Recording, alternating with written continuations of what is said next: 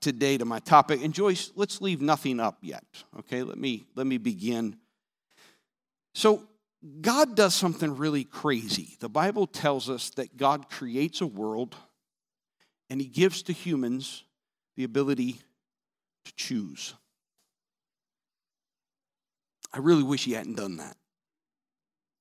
Because a whole lot of problems came out of that fact that he created a world in which people could choose. And so, as you know, he gave instruction not to eat of the fruit of the tree of the knowledge of good and evil, but only to eat of all the rest of the trees, including the tree of life. As soon as you are given instructions, you now have a choice. Do I obey or do I disobey? Do I comply or do I rebel? Well, you already know what happened. We chose to rebel. Human beings chose to be tempted and chose to follow that temptation and to birth sin. And that created a broken world. That's why you and I hurt today. That's why you and I sin today. That's why you and I experience suffering today. Everything of our world's reality emanates and flows out of that choice. Unless you take Adam and Eve's name in vain, please understand that you and I have also participated in that choice over and over again, ratifying their choice by our choice. Can I get an amen from everybody? Let's just be honest with ourselves. We also have known what is right and have chosen at least once in our life not to do it. God then made a choice in the midst of that. And that choice was to not abandon us, but rather to continue to love us. And the scriptures tell us in John chapter 3 that he loved us, and because he loved us, he came and was born one of us. He became a human being so that he could take the sin of the world, the brokenness of the world, and he could make it right by dying on a cross. And he had the prophets foretell this for years, promising to his chosen people Israel that there would come a Messiah that would, the anointed one, that would come and would change things. But like most of us, they got fixated, and so do we, on things that were not God's primary focus. They got focused on their material wealth. They got focused upon their well-being. They got focused upon their political freedom. They got focused upon this world as opposed to the world being returned to what God had intended it to be in the first place. And so they were looking, Sister Jackie, for a Messiah who would deliver them from things that were about now instead of about eternity. And so they're looking for this Messiah because they're oppressed, they're suffering, they're hurting. They're looking for relief from what they're facing. Into that atmosphere, into that context, steps a man that the scripture says was not an eye catcher. He was not somebody that when he stepped into the room would immediately arrest your attention with his presence. He came from the backwaters of Israelite society. Galilee was a backwaters. It was the bucolic, the country, as opposed to Jerusalem and the urban.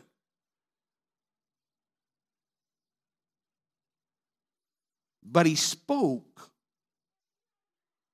in a way that they had never heard before. What arrested their attention was the power of his words. And so step by step, the Gospels tell us that he begins to collect followers. He begins to come to people and ask them. And he's very odd because he asks for all kinds of different followers. He picks fishermen. He picks political revolutionaries. He picks tax collectors. He picks guys hanging out under fig trees. He picks guys that are hot-headed. He picks guys that were so unremarkable, we don't know anything about them. The gospel story doesn't even tell us hardly anything about them because they were that unremarkable. And so he picks these, and he also at the same time in a completely patriarchal society, he gathers women to him. He goes to wells and talks to women that nobody else will talk to, even other women won't talk to because of their reputation. And Jesus says, I came here for you. He finds a woman possessed with 7 devils, and he casts those devils out, and he releases her. Her name's Mary Magdalene. And so he reveals himself to these people, and he must have spoken in a manner that was so earth-shaking and so life-transforming because these people left their lives. The fishermen left their boats. The zealot left their revolution. The tax collector left his tax collecting booth. And they follow him. And despite his words to them, they are fixated on how their life has been changed in the present. But over those 3.5 years, they watch him heal thousands. They watch him feed thousands. They watch him walk on water. They watch him do miraculous things. They watch him reveal himself to them. But all the time, he says to them, I have to go away. But you've just come. I have to go away. But Lord, we've left everything to follow you. I have to go away. I'm going to die. Lord, we're not going to let that happen. You're the best thing since sliced cheese. I'm going to die. No, Lord. I'm going to die. I have to go away. But with that message came a promise. He said, even though I'm going to die, I will rise again. Now let me break some news to you. To that group of people, they had no foggy idea what to think about that. You know about the resurrection. And if I told you I have to go away and I'm going to die, but then I'm going to rise again in 3 days, even today, knowing the resurrection, y'all would look at me funny. So you can imagine how they were looking at it. Oh, they knew the Old Testament stories of bodies being thrown into an open grave where Elisha was and the dead man coming back, Elisha being thrown into a grave where a dead man was and the dead man coming to life. They knew a few of those, but they still didn't understand. Well, how's this going to happen? How's this going to work? We don't understand. And so when Jesus actually was arrested, and when Jesus actually was tried, and when Jesus was actually crucified, guess what they did? They lost faith. They lost faith. Every single one of them lost faith. You can't find a single one. I know we try to lift up John because he was faithful to stay at the cross, and Mary because she was there. But I'm telling you, they all lost faith. They all went into hiding. They all were scared. Nobody was counting days. And the reason I know it is those that were brave enough to even go near where his body was, they were going there expecting to find a dead body. They were not going there to expect a risen Lord, because they went there with spices to wrap his body with, to allow it to further decay without stinking. There was zero expectation about what Jesus had told them. They expected him to be dead. And you can go from Mary, where she goes, where have they moved his body? He's gone. Why didn't they think of what had been said to them? No, somebody stole his body. Unless you think that other disciples, once that first announcement happened, when Mary comes back to the disciples and says, the Lord is risen, because Jesus shows up, calls her by name, and says, I am risen. They don't believe. They run to see. And only 2 of them run to see. What were the rest of the jokers doing? Rolling over to go back to sleep? In the middle of a meal? Only Peter and John ran. And they ran because they doubted. They didn't run because they believed. They ran because they doubted. What does this woman know? This is the context of where I'd like to enter the story in John chapter 20 and verse 24. One of the 12 disciples, Thomas, nicknamed the twin, was not with the others when Jesus came. So the immediate verses before this, Jesus has finally himself, like he did to Mary Magdalene, he has appeared to the disciples. He's walked into the room, he's revealed himself physically to them, and he's spoken with them. But Thomas wasn't there.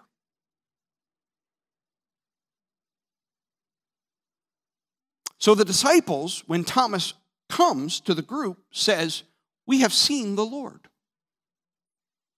Eyeballs have seen him. But he replied, "I won't believe. I'm not going to believe it. You can say it all day long, but I'm not believing it. Your word is not enough." And remember, we like to kind of pile on the Thomas. He even has a nickname. What do we call him? We call him Doubting Thomas. That's unfair to Thomas. Let's just be honest. They all were doubting. To a person, they were doubting. Every one of them didn't believe. Thomas says, "I'm not going to believe it unless I see the nail wounds in his hands, put my fingers into them, and place my hand into the wound in his side." Peter and John wanted to see too. That's why they ran to the tomb. They peered in to see, did Mary really see this correctly? Because this can't be true. Jesus has told them. Jesus has promised it to them. You can read throughout the Gospels that repeatedly Jesus has communicated this to them, but his word was not enough. 8 days later, the disciples are together again, but this time Thomas is with them. The doors are locked. But suddenly, as before, Jesus was standing among them. "Peace be with you," he said. Then he turns directly to Thomas. He says, "Put your finger here. Put your finger here and look at my hands. Put your hand into the wound in my side. Don't be faithless any longer. Believe." Don't be faithless any longer. Believe. "My Lord and my God." And there's a whole lot packed into that statement by Thomas. "My Lord and my God," Thomas exclaimed. Then Jesus says to him, "You believe because you have seen me. Blessed are those who believe without seeing." I want to lift this concept just slightly out of the disbelief about the resurrection. And I want to transport us forward to other communication from God, word alone, where we say, "God, in order to believe, I need to see." And Jesus challenges us. It's good that you believe when you see. But blessed are you when you believe without seeing. And so this morning, for a few moments, if you'll give me my title slide, I want to explore with you believing the vision you cannot yet see. Believing the vision you cannot yet see. I have two audiences that I want to address this morning. One, I want to address all of us that are struggling with believing the gospel. This fantastic promise that God loves you in spite of all that's wrong with you. I'm not here this morning to talk to those of you who are in denial and you think that you're good and you're holy and you're righteous, because I can't do anything with that, and I'm going to have to leave you to struggle with yourself to figure out what you're going to do with that, because it's not real. We humans are not basically good. You say, well, I'm not Vladimir Putin. Okay. Well, I'm not Adolf Hitler. Really? That's our bar? Have you ever felt anger when somebody cut you off on the highway? What's wrong with you? Have you ever had a wrong thought come through your mind? Unsolicited. No reason. It's just there. But you're basically good? Now, I'm not here this morning to make everybody feel bad. I just want us to be real with ourselves. We are broken. We are sinners. Bad stuff has been done to us. It's messed us up. Sometimes we've tried to rise above it and have done pretty well if we compare among ourselves. But usually we end up doing bad stuff ourselves. Sometimes intentionally and most of the time unintentionally. And then we hurt others. My wife has a saying she likes to say, which is, hurt people hurt people. Bill, check the thermostat. I am hot. What do you got it at? Oh, well then leave it alone. That's where it's supposed to be. All right, I just got to lose my coat. Because I'm hot. So there we go. So it's not at 69. Then it's not. You got to turn on the air then. Thank you. I knew it couldn't. I didn't feel like 69. All right. So we're broke. We're messed up. And God comes in and says, I love you. And if you have any degree of honesty, you doubt that. Why would you believe that a righteous and holy God would love you? How can he be pleased with me? How can he die for me? How is this possible? Because I am messed up and I'm undone and I keep doing things that ratify that status. I don't want to, but I'm with the Apostle Paul. Every time I go to do right, sin is present with me. I want to do right and I do wrong. I want to avoid wrong and I do it anyway. Anybody with me? Horrible things have been done to us. And we have responded to those horrible things. My heart breaks right now.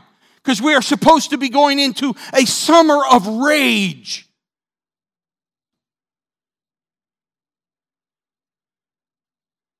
And there's no way out of it.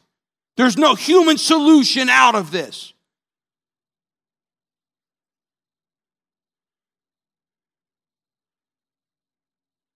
Because we're murdering our babies. But we've also grown up with women being abused and misused. We got scenarios that I don't even know the answer to. What are we to do in the case of rape? What are we to do in the case of a father molesting his daughter? This is horrific. This is not something for us as Christians to be glib about, nor to stand on some kind of high place of righteousness. No, it's a broken world. And in what world would this righteous God love me? And yet, he keeps beaming that signal out. I love you. I love you. I died for you. Greater love hath no one, than to lay down his life for his friends. I laid down my life for you. I know you've done wrong. I know wrong has been done to you, but I love you. I love you. I love you. I love you. I can fill you with my Spirit. I can take your sins away. I can make you holy and pure. I can perform the miracles that you don't know how I can perform. But like the disciples, all of us find ourselves in this place where we are struggling to believe the vision that we cannot yet see. There is a play on words here. You see, the problem is that believing is basically, another way to put it is to have faith. Believing is a verb and faith is a noun. It's the exact same word. One's noun form, one's verb form. If I believe something, I have faith. If I have faith, I believe something. Hebrews chapter 11 and verse 1 tells us that faith shows the reality of what we hope for. It is the evidence of things we cannot see. So please understand something, that the reality is that vision, as I'm using it today, vision is only what God can see. We can't yet see it. And yet He communicates it to us. Jesus knew He was going to die, and He was going to rise again 3 days later. The disciples could not see this. They could not wrap their minds around this. And so they struggled to believe. And yet Jesus looked at Thomas, who was not doubting Thomas. They were all doubting. And He said, I'm glad you now believe, since I've died, since I've risen from the dead, since you now can put your finger in my hand, now that you put your hand in my side, now you believe because you see. But blessed are those who will believe without seeing. What Jesus basically did was give a recipe for faith. That's why He said to Thomas, it is time for you to stop being faithless and believe. But it is one thing, hear me, dear saint of God, it is one thing to believe when God finally comes through. And it's another thing to believe His word when He hasn't yet come through. When you wake up after the day that you engaged in pornography and once again feel the crushing weight of your sin, He still loves you. When you wake up to the crushing weight, as some of you within my audience right now, statistics say some of you have in the past made a choice to end the life of one of your babies. And that crushing reality comes into you. How can He love me? I don't need to be nasty to the protesters. They're hurting. And I certainly am not going to get in their face and scream. They're hurting. Those of you that have committed adultery or fornication, those of you that are struggling to be honest, those of you that have cheated on your taxes. I mean, I could just keep going on and on and on. All of our brokenness. We are broken. We are sinners. I'm not saying it's okay that we're sinners, but I'm here today to tell you that the Word of God is crystal clear. I have come to seek and I have come to save the lost. I love the sinner. I love the sinner. I love this world so much that I gave my life on a cross so that you could be saved. This is the Word of God. And now how do I get to believing the vision I cannot yet see? And yeah, we preachers haven't done a very good job because we don't want to give you permission to keep on sinning. As if we are in any way going to have that level of control. Paul says, I have been given a message of reconciliation. I have been given a message that come and beg you and plead with you, be reconciled to God. Would you hear the voice of the Master who says, even as you're still broken, even as you're still sinning, even as you're still struggling, I love you. I love you. If you'll repent of your sins, I'm faithful and just to forgive you of those sins. If you'll go down in the waters of baptism in the name of Jesus, my name is a mighty strong tower, and the righteous run into it and are safe. I will wash away those sins. I will forgive you of your sins. If you will call out to me and ask me, I will fill you with my Spirit. But it's taken so long, I haven't yet received it. How do I? You've got to choose whether you're going to believe the vision that you cannot yet see.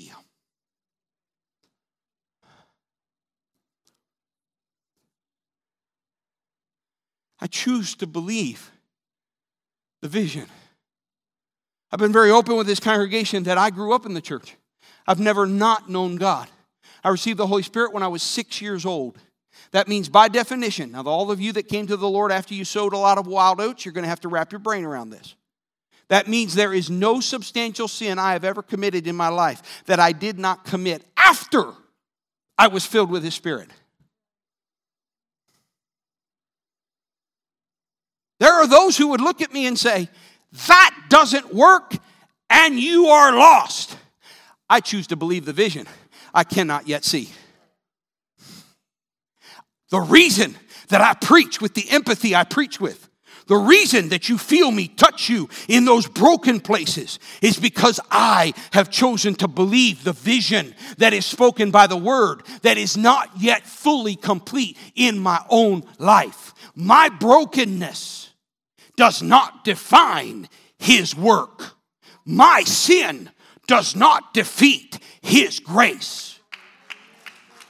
That which is coming to pass, that which is going to be brought to completion is not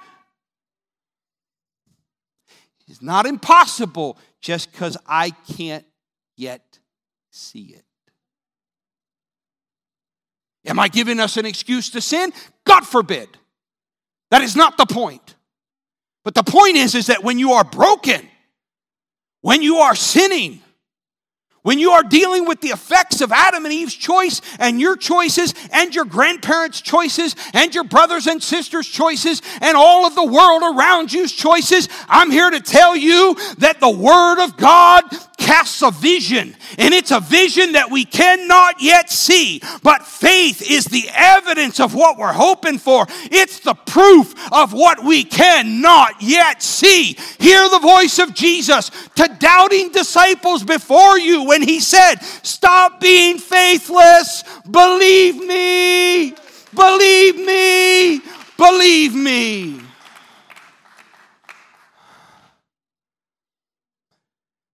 I believe the gospel. I have staked my life on it. And I say to all of you, so should you.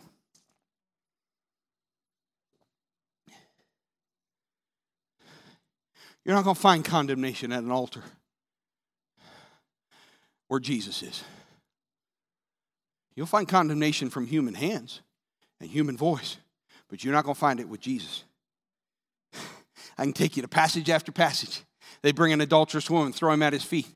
They want Him to condemn her.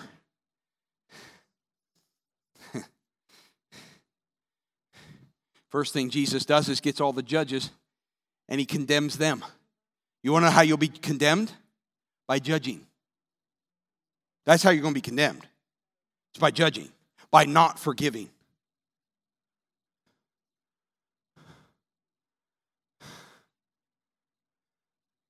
Then He looks at the woman and He says, I don't want you sinning anymore. You need to stop sinning. This is kind of like the Epistle of John. You all know it. John says, if you say that you're, I'm paraphrasing, if you say that you sin and serve God, you're lying. Truth's not in you. And some of you are going, see? How's this going to work? But then the very next verses, he says, oh, by the way, again, this is a paraphrase. You go read it. 1 John. He then turns around and he says, oh, by the way, if you say that you haven't sinned, you're a liar, and the truth's not in you.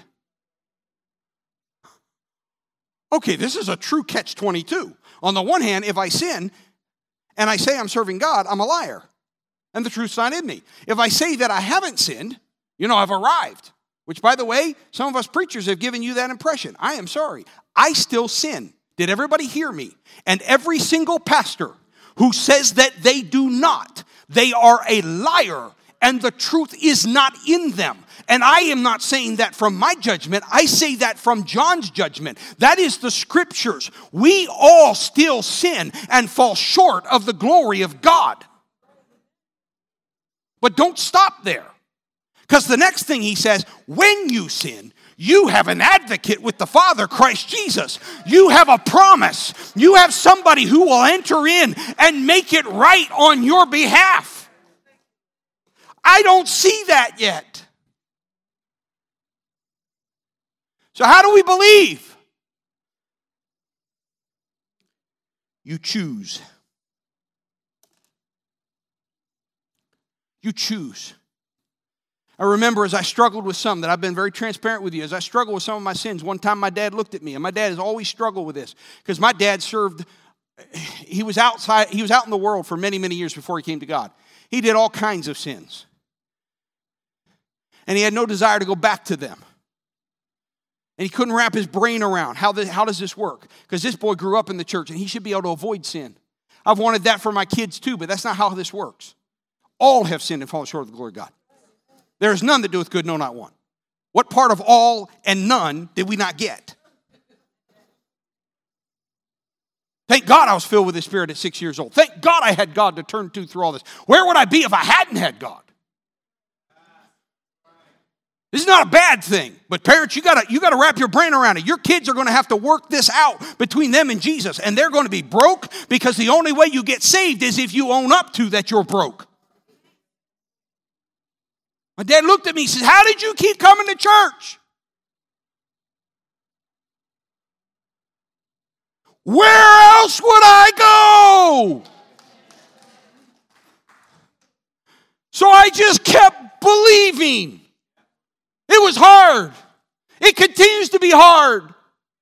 But I keep believing. I keep choosing to believe that His Word is true. And even though the vision He has articulated in His Word, I'm going to be righteous, I'm going to be holy, I'm going to be flawless, I'm going to be without sin, I'm going to be white, I'm going to be clean, I'm going to be pure. All of this, and I can't even imagine how this is going to happen. I can't yet see it. I choose to believe the Word that articulates the vision that I cannot yet see. So to all of us, we need to believe the gospel. Now, I'm going to pivot, because there's a second part I need to deal with.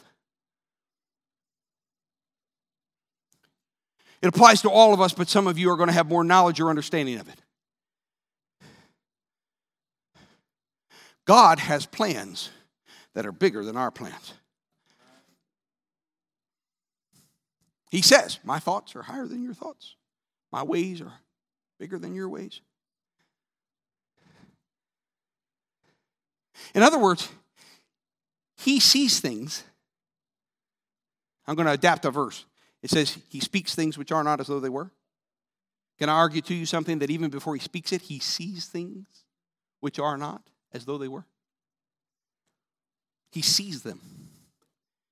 And He articulates them, because He knows the moment He speaks them, it's as good as done. But the problem is that we live inside of time. So there are discrepancies between when God speaks something and when it actually comes to pass that we can see it. There's time delay. And boy, do we have trouble with it. The father of the faithful, let's just use him as an example. The father of the faithful, Abraham, is told by God, you will be the father of a great nation. You will be the father of a great nation. Well, in order to be a father of a great nation, you have to have at least one son. Sorry, ladies, girls didn't count back then. I didn't say it, but it's just the way it worked, okay? You know that. The lineage came down through the male, okay? It's stupid, it's dumb, but it was what it was. Year after year goes by after God spoke the promise, and there's no child.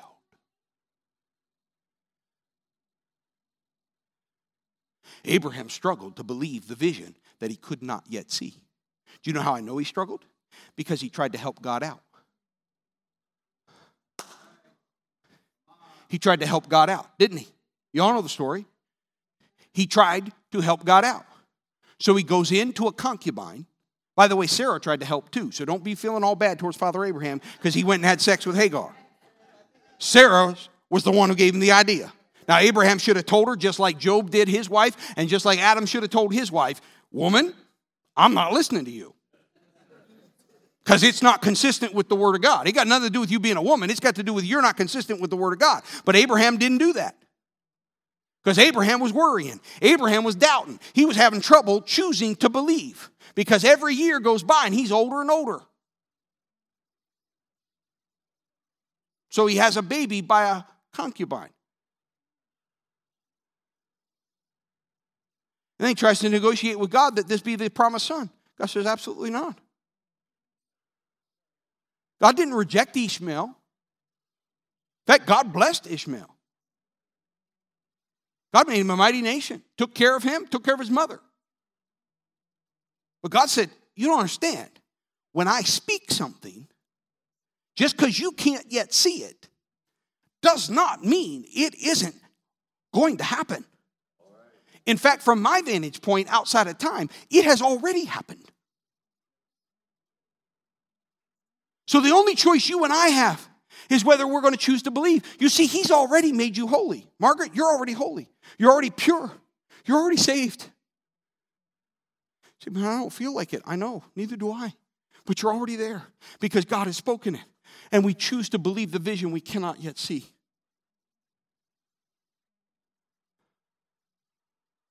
So here we sit this morning. We sit in the middle of a year of transition. And God has spoken some visions. And we don't see them yet. Anybody been counting noses? Come on now, don't lie to me. Anybody been counting noses? You know you have. Don't tell me you haven't. You have. God, you made this promise. We're supposed to be on the cusp of, right before, we're supposed to be on the cusp of 2 services.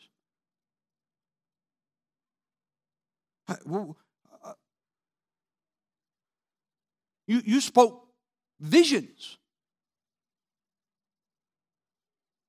Where are you? Then, Lord, you speak to our pastor and you yank him away from us. You abandoning us, Lord? Come on now. Don't tell me you haven't thought some of this. Because I know if I have, you have. Oh, yeah, you were with me on the salvation bit. And by the way, stay with me on the salvation bit. But no. We got to deal with the reality right here, right now. God speaks things which are not as though they were. He gives visions of things that are not yet seeable. And we have to choose what we're going to do with that.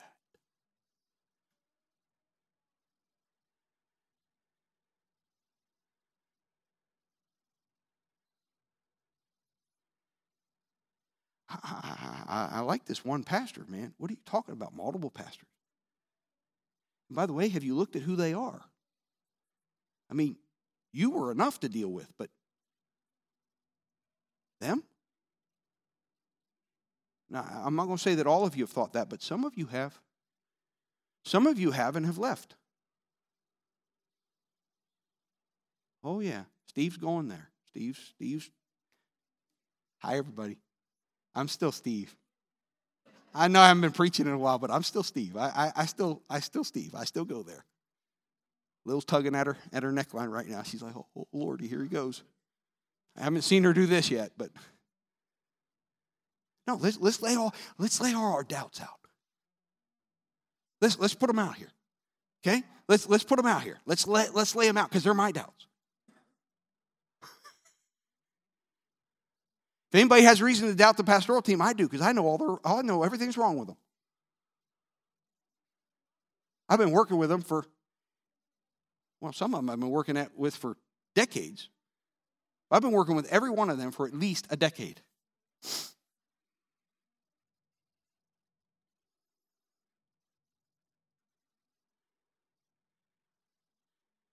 Okay, God, you want this church to shift from pastor-centric to a team model. But that means the people have to engage in evangelism.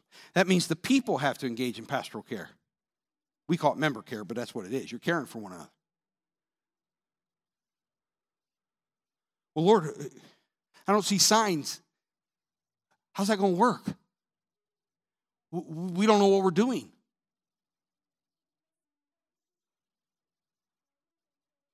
Yeah.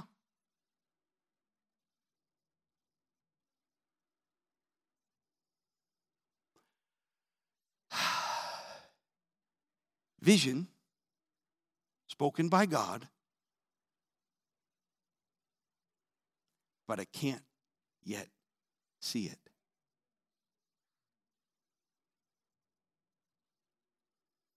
Oh, by the way, while we're doing it, let's just be totally transparent. Meanwhile, I'm out of a job. So lest you all think you're in this boat, this crazy boat, all alone, I'm out of a job. This path we're walking, I'm out of a job.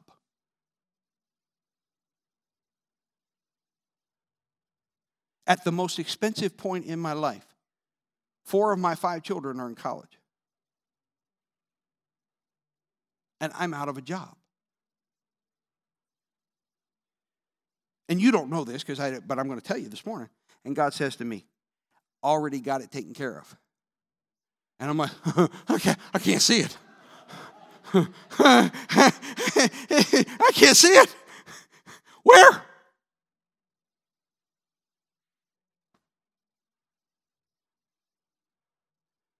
Thomas, I'm really glad that you see my nail-scarred hands. You put your finger in my hand. You see my side, and you can put your hand in my wound. And now you call me your Lord and your God. Now you believe. But Thomas, what I'm really looking for is I'm looking for believers who will choose to take me at my word for the vision I communicate, but they cannot yet see it.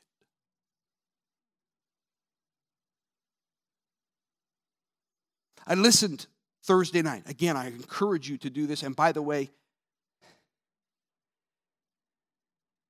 this sermon was not a response to that, but rather that fed it. But Thursday night, Brother Scott Sistrunk talked about that we rejoice when we complete a vision. And what you all don't know when you listen to that sermon, if you haven't already, is that Zechariah 4:6 is an incredibly important text of Scripture in my life because it's the Zach 4 principle. It's from Bible quizzing. It's not by might nor by power, but by my Spirit, saith the Lord of hosts. And I have had it beat into my head since I was a little boy that you take everything, every effort you've ever done, and you put it behind you. It's not by might nor by power. It's not that you don't do everything that you can, but then you take it and you put it behind you. And you lift your hand up to God, and you say, it's by your Spirit. Lest the Lord build the house, they that labor do labor in vain. Lest the Lord is caring for my family, I can't take care of my family. Lest the Lord is involved, okay? But I did not put together, and I'm one that preaches tons of sermons like this. I did not put together that the plumb line, the measuring, and the beginning comes after that verse. And the verse says that the Lord rejoices when the work begins. You see, I'm going to rejoice when you have multiple services. I'm going to rejoice when you have multiple campuses. I'm going to rejoice when you've got a senior pastoral team of 11. I'm going to rejoice when you've got pastoral team of 22. I'm going to rejoice when everything's blowing and going. I'm going to rejoice when the work is being completed. But the Scripture says that God is already dancing because there are a few crazy people who are willing to hear the vision and are willing to choose to believe even though they cannot yet see it. That's you. You're the crazy people. You're the crazy people.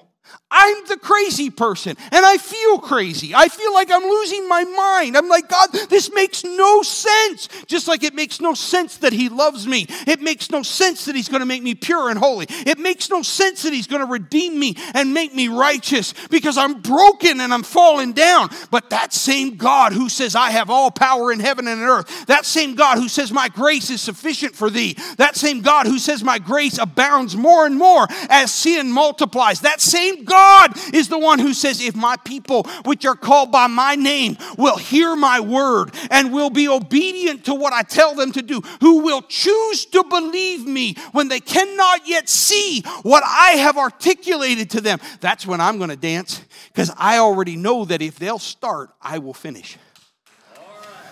I know that if they'll come to an altar of repentance, I will forgive their sins. I know that if they'll go down in the waters of baptism, I will remove their sins. I know that if they'll worship me, I will take over their tongue and their lips and they'll speak in other tongues. I know that if they'll follow the leading of my Spirit, I will do what I will do, for I am the Lord God Almighty. So today, I come to you in the midst of my doubt. So you can't do this. This doesn't work if you have no doubt, because you don't have to believe. Thomas didn't have to believe anymore. Jesus is standing there, and his fingers in his hand, and his hands in his side. He didn't have to believe anymore. What do you have to believe for?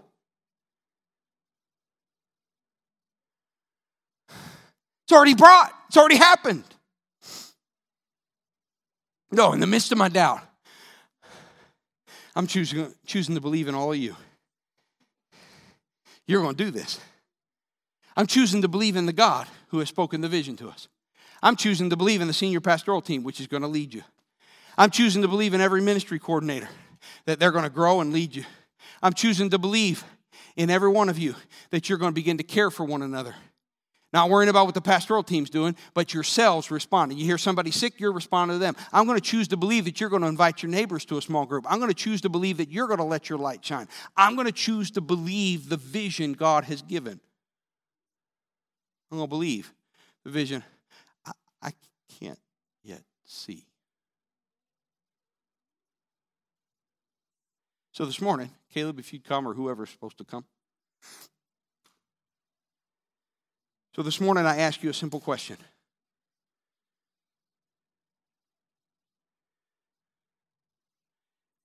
Will anybody choose with me?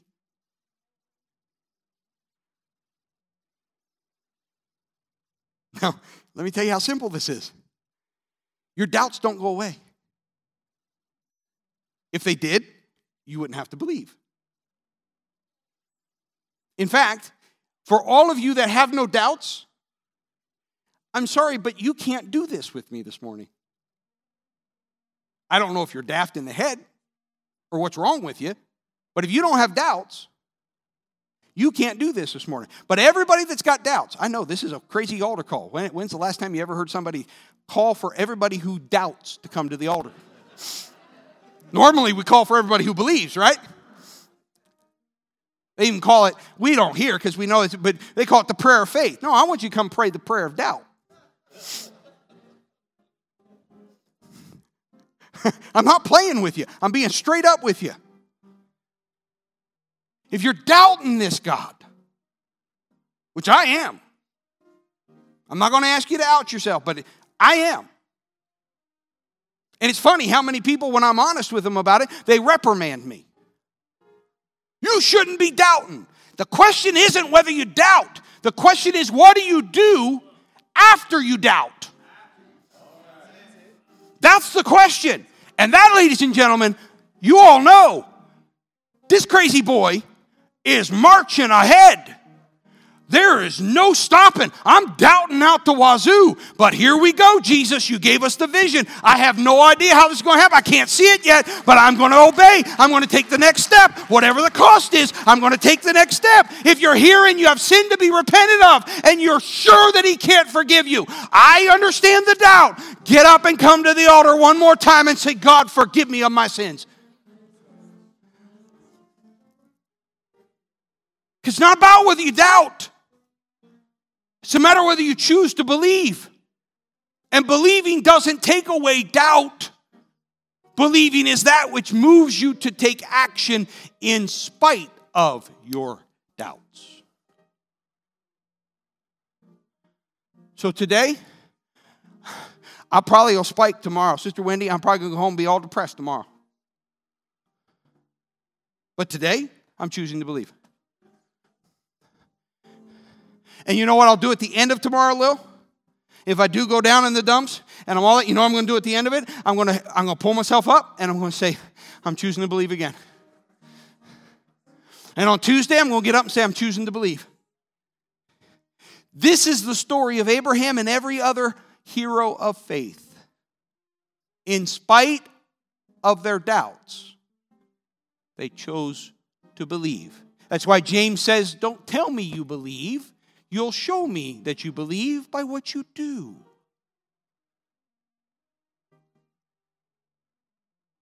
So, are you still counting noses, or are you going to figure out what you're going to do? Because you see, Gideon tells us that the Lord sometimes shrinks the army before He brings victory. I don't like that. I like to swell the army before He brings victory. How about you? I feel stronger when the army's bigger. I don't like the Gideon story. 32,000? Nah, that's too big. 20,000 gone home. Down to 300? Lord, do you know how many thousands of Amalekites there are? Or Midianites, excuse me, not Amalekites, but Midianites. How many thousands of Midianites there are? And God just says, it's not about the numbers. It's about the obedience. And God's dancing a jig right now. Do you know why He's dancing a jig? Because I believe in you, and you believe in me. And we are doing something. And He's going to respond to it. Are you doubting? Oh, I lost my... There it is. Mar, mute me.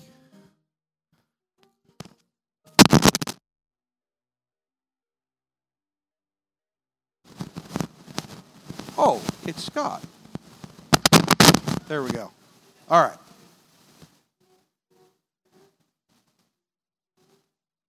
You're not supposed to run and shout right now.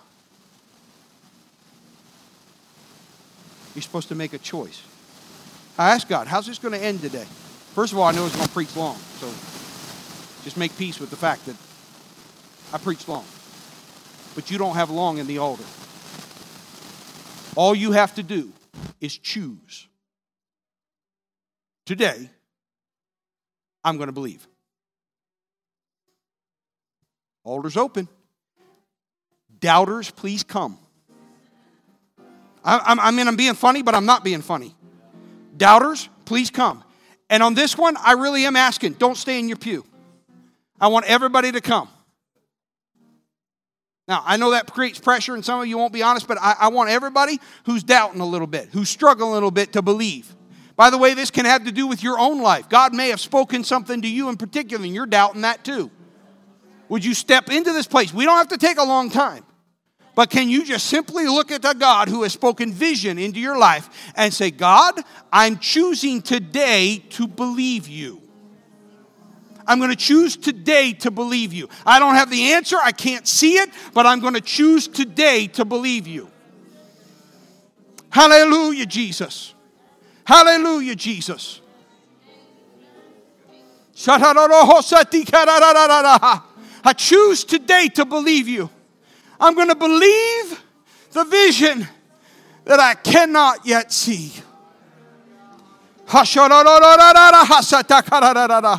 Oh, I worship you, Jesus. I worship you, Jesus. I place my hope in you, Lord. Oh, I place my hope in you, Lord Jesus. Hallelujah, hallelujah, hallelujah. He who has begun a work will be faithful to bring it to completion.